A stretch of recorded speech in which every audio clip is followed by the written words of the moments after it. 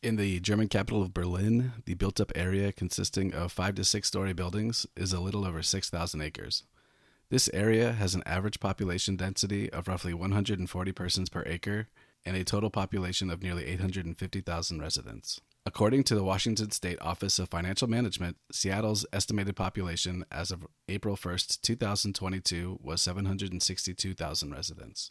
Seattle's land area is 53,620 acres, nearly 9 times larger than this small segment of Berlin. Just 3% of Berlin's land area has a population greater than all of Seattle. Seattle is not alone. This is an issue that affects most cities in the U.S. as well as Canada. North American cities do not have a missing middle problem. They have a missing mid-rise problem, a problem that is reflected in the depths of our housing crises and in the inability to meet climate goals. Today, on the Livable Low Carbon City podcast, we will be talking missing mid-rise. Welcome to the Livable Low Carbon City podcast, the show about the interconnectedness of low carbon living, decarbonized buildings, and quality of life. I am your host, Michael Eliason, architect and founder of Large Lab.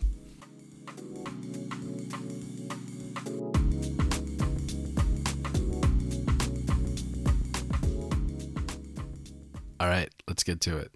The problem with the missing middle. What is missing middle housing? Well, the urban planning and architecture studio Optikos defines missing middle housing as, quote, a range of multi-unit or clustered housing types compatible in scale with detached single-family homes that help meet the growing demand for walkable urban living, end quote.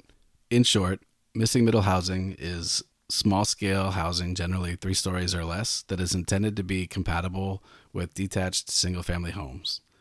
There are a couple of problems with this. The largest issue is that too much of our cities are dedicated to single-family zoning. I think we need to also look at the economics of missing middle housing. In cities with a massive housing crisis, massive shortage of homes, the economics of missing middle housing really doesn't work out. We are well beyond the point of fourplexes and single-family zones being utilized as a means of generating more affordable housing. That juncture was in the late 1970s, and at that time, the city of Seattle actually looked at legalizing missing middle affordable housing in Seattle's single-family zone landscape. Of course, that was a process that homeowners, neighborhood groups rose up to prevent from happening. Per Zillow, the median single-family home value in Seattle exceeds $1 million. It's expected to keep increasing over the next few years. This means that the land costs alone for a fourplex would be almost $250,000. So Seattle's restrictive land use policy and delay in addressing the shortage due to zoning has only exacerbated the housing crisis. It's not that I'm opposed to missing middle housing. Missing middle housing is great, and actually, I think it's completely compatible with 4, 6, even 7-story buildings if it's designed properly. I wholly support city and state action around legalizing missing middle housing. I don't and have never believed there should be any single-family zoning, and I believe that we should have federal zoning levels like Germany or Japan, where even the lowest category allows for small-scale housing projects like duplexes, like small apartments, even commercial uses for daily living, and in some cases, even non-polluting industrial. That's actually a topic we should talk about in a future episode. The issue with the focus on the missing middle is that it largely ignores, A, how the economics of missing middle housing in cities with systemic housing shortages no longer work because land and construction prices are just too high, and B, that the overwhelming land area in most of our cities is devoted to detached houses. The scale and speed with which we need to be adding housing in U.S. cities, especially affordable housing, will be incredibly difficult, if not impossible, to achieve with this outsized focus on small-scale homes. It also doesn't address the lack of walkability or accessibility in most of these neighborhoods, nor does it address the egregious policy of limiting affordable and social housing to the most toxic streets. The reality is our housing crises, and yes, that is plural, we don't just have one housing crisis, are so vast and so broad that we need to be thinking bigger and more comprehensively about how to rethink housing, cities, access to open space, mobility, and so forth. This is why I'm a huge proponent of eco-districts. Missing middle forms of housing should primarily be focused in suburban areas, or at best, the outskirts of major cities. It really just shouldn't be the predominant land area in cities where the median home is approaching or surpassed $1 million.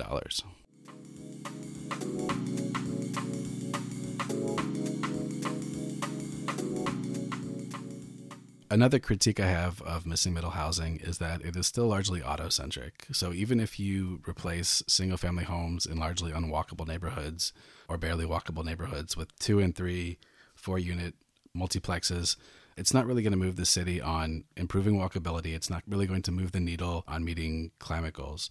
These are still car-centric neighborhoods. If anything, loosening the zoning off of arterials for small-scale housing without really broadening where affordable housing, social housing is legal, it still relegates all of that affordable housing, social housing to these loud, polluted, dangerous arterials. This is a paradigm of U.S. cities that I think we need to be drastically altering, especially given all of the negative health effects that come with living on these kinds of roads. Increased risk for cancer, dementia, heart disease, and things of that nature.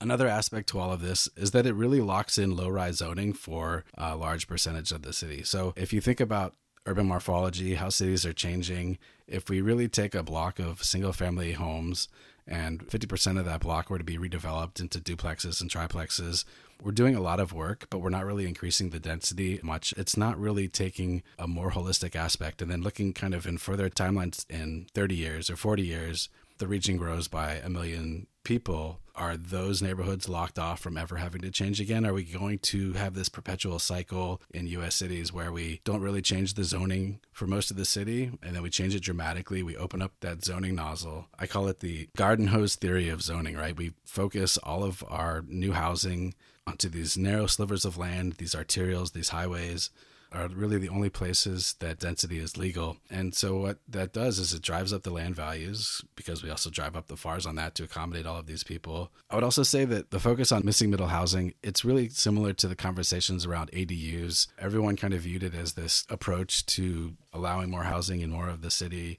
without really changing much. It really gives the appearance of doing something on the housing crisis, but we're just nibbling around the edges. We're not taking any of these issues seriously and making the dramatic changes that would be necessary to meet our housing goals, to meet our climate goals, to make a more livable, walkable, and climate resilient city.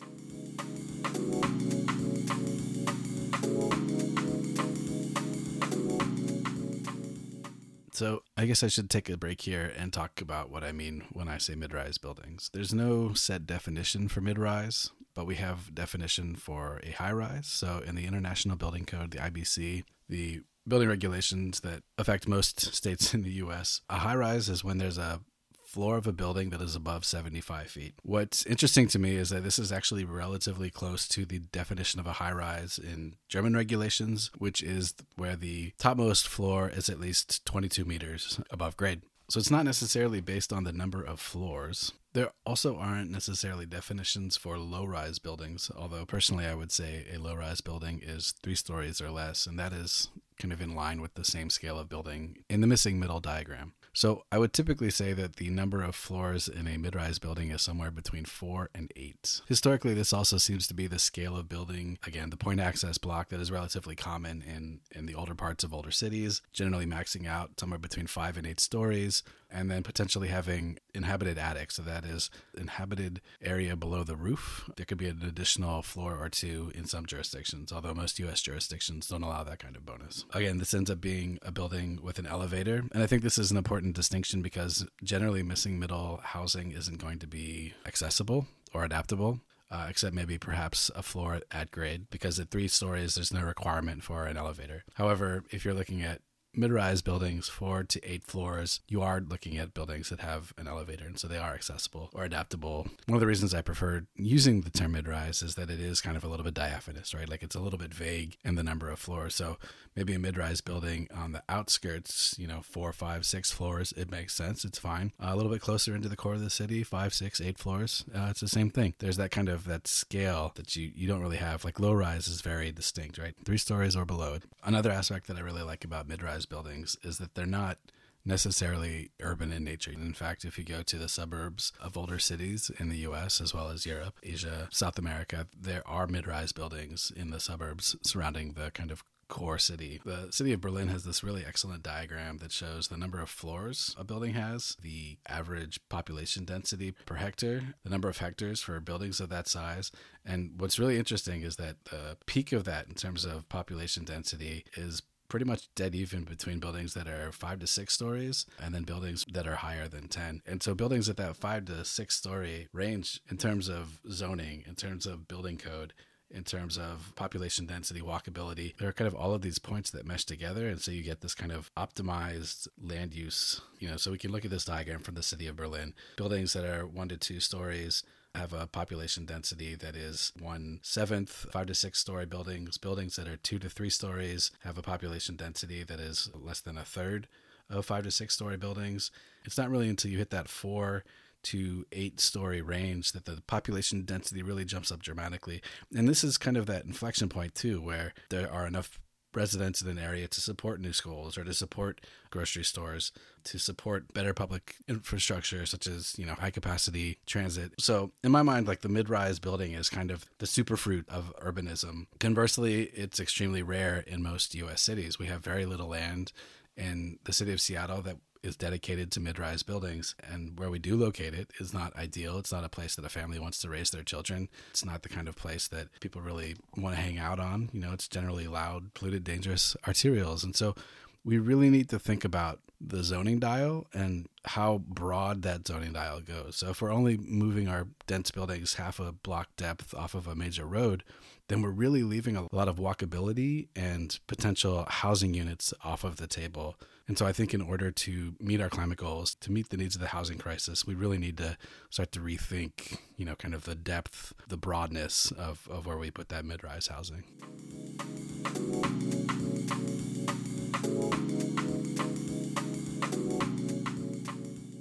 In order to address our housing crisis, I think we need to be zoning for a very broad area for mid-rise zoning. In Seattle and many other West Coast cities, mid-rise buildings are limited to an arterial, a highway, and then almost immediately falling away to low-rise or single-family zoning.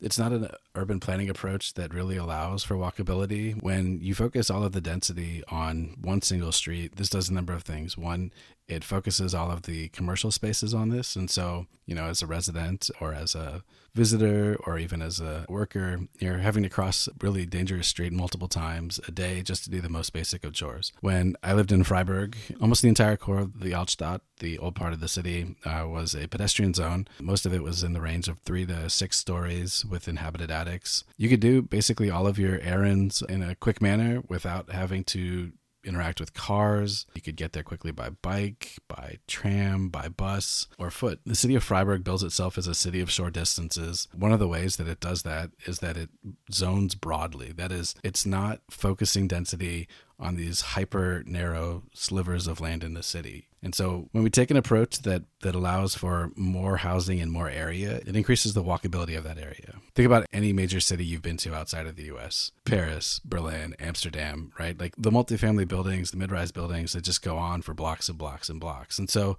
this does a number of things. One is it focuses social housing, affordable housing off of kind of commercial arterials. It allows those kind of residences to be, dense multifamily areas, but in residential neighborhoods that are not inundated by traffic noise to the same degree. So it's a lot more humane and quieter at night. I think doing zoning more broadly would do a number of things. One, it would allow for cities to meet their climate goals, I think, on a quicker timeline, especially if they're looking at redeveloping land around transit stations for kind of car light eco districts. This also allows for some really interesting approaches on the design and construction side. So you could have a systems-based approach to developing buildings, similar to Intelligent City. Intelligent City is a startup in Vancouver. They are focused on these really elegant mass timber, mid-rise buildings, aiming to meet passive house. There'll be a mix of unit sizes and types. And so there will be more land area, right, for these kinds of innovative companies to try out things in. A systems-based approach, I think, is much more common in other countries. It's not quite so common in the U.S., although in the last couple of years, there are a number of groups that have taken this on to varying levels of success. Another area that could see some really interesting kind of cohesion on this is it allows the building code and the zoning code to sort of fix some of those misalignments. So mass timber was adopted into the latest iteration of the International Building Code. The 6 to 8 stories, I think, is really an optimal sweet spot for mass timber buildings. It kind of hits at a number of things. After 8 stories, you generally have to start adding more layers of gypsum board or other means to fireproof your mass timber building. There's this transition in most commercial buildings where above 5 stories, you're going to have to add a floor of concrete to deal with fire separation. If you're using cross-laminated timber, that's a lot easier to do and potentially less expensive to do. And so there's this really nice sweet spot for mass timber where it's going to be exposed. It's going to be, I think, more cost effective. And in some of the modeling that we've done, it definitely looks that way. And so you're getting all of the benefits of this, but you need a zoning plan that really kind of aligns with this. And so if we were looking at doing a broader kind of district almost of these 6 to 8 story buildings, it's going to be denser. There's going to be a lot more options in terms of housing. There's going to be a lot more social housing. It's definitely going to be more walkable. There'll be more spaces for restaurants or cafes, startups, more customers for grocery stores. I think we really need to start thinking about aligning more of our zoning codes with kind of innovations in construction tech. Missing Middle doesn't really do that. Like Missing Middle, you could systematize it. You could have kind of the same house that you plant everywhere. And there are a number of developers that are actually doing this to varying success in Germany and Switzerland. But again, it's not scaling. Those projects aren't really hitting the levels of affordability that we need. And so we need to kind of adjust that misalignment. How could cities develop broader, denser districts today? Well, there are a number of really elegant brownfield eco-district projects underway in the EU, many of them very car light. One example that I think is a standout is the Merwede in the Dutch city of Utrecht. They're kind of pioneering turning this brownfield into a 6,000 home, virtually car-free district. It's a 60-acre parcel in the city. They're basically going to be keeping a handful of buildings, and those buildings can be repurposed for marketplace or affordable workspaces, artist studios, cultural venues, things of that nature. The district is really a testing ground for healthy, sustainable, climate-proof neighborhood. It'll be prioritizing pedestrians. The spine of this district will have a car-free pedestrian zone. It's really about prioritizing cycling and livability. Much of the land is going to be dedicated to parks and green space. Schools are integrated into the community, sports facilities, commercial spaces, retails, and there's this really elegant kind of diversity of housing as well. There's cooperatives, there's social housing, there's market rate housing, there's middle class housing, there's a CPO, which is kind of the Dutch version of a Bouwgruppe, where residents come together and self-develop their own property, and all of this in between. And these will all be focused on the same block. All of this mix of housing is going to be focused on each block. And so you're going to get this really great economic and social mixing at kind of this very fine-grained level. In the U.S., we kind of would do the opposite. We wouldn't have much open space. Everything would still be car-centric. Think of any TOD project in the U.S. There might be a little tiny park. All of the buildings would be double-loaded corridors. There wouldn't be much semi-private courtyard space. And there wouldn't be this wild mix of unit types, unit sizes, or development. And so it'd mostly be market rate housing and maybe a couple of projects of affordable or social housing. But we really don't get that healthy mix, right? Part of it is our urban planning processes in the U.S. are just horrendous. We don't use the urban planning process to develop these better neighborhoods.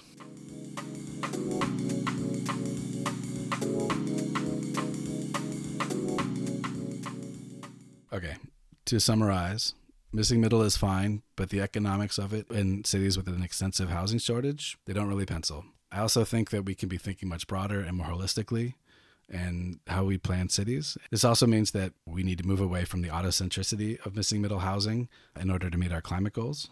And in order to do this, we have to address our housing crisis by zoning very broadly for mid-rise buildings, much as in the same grain as Paris, Berlin, or newer districts like Merwede in Utrecht, Sonnenviertel in Vienna. And just to close, I will note that none of this is new. We know that cities that are compact and walkable have lower carbon footprints. An interesting footnote to this, a recent report by the Potsdam Institute for Climate Impact Research showed that proper land management and the construction of compact walkable cities built with mid-rise mass timber buildings, hey, this sounds familiar, could reduce carbon emissions by up to 100 gigatons through 2100. So this is a significant carbon savings. Inside Climate News ran a report summarizing this and then reached out for my thoughts on climate impact research paper. And I'll leave you with my thoughts from this.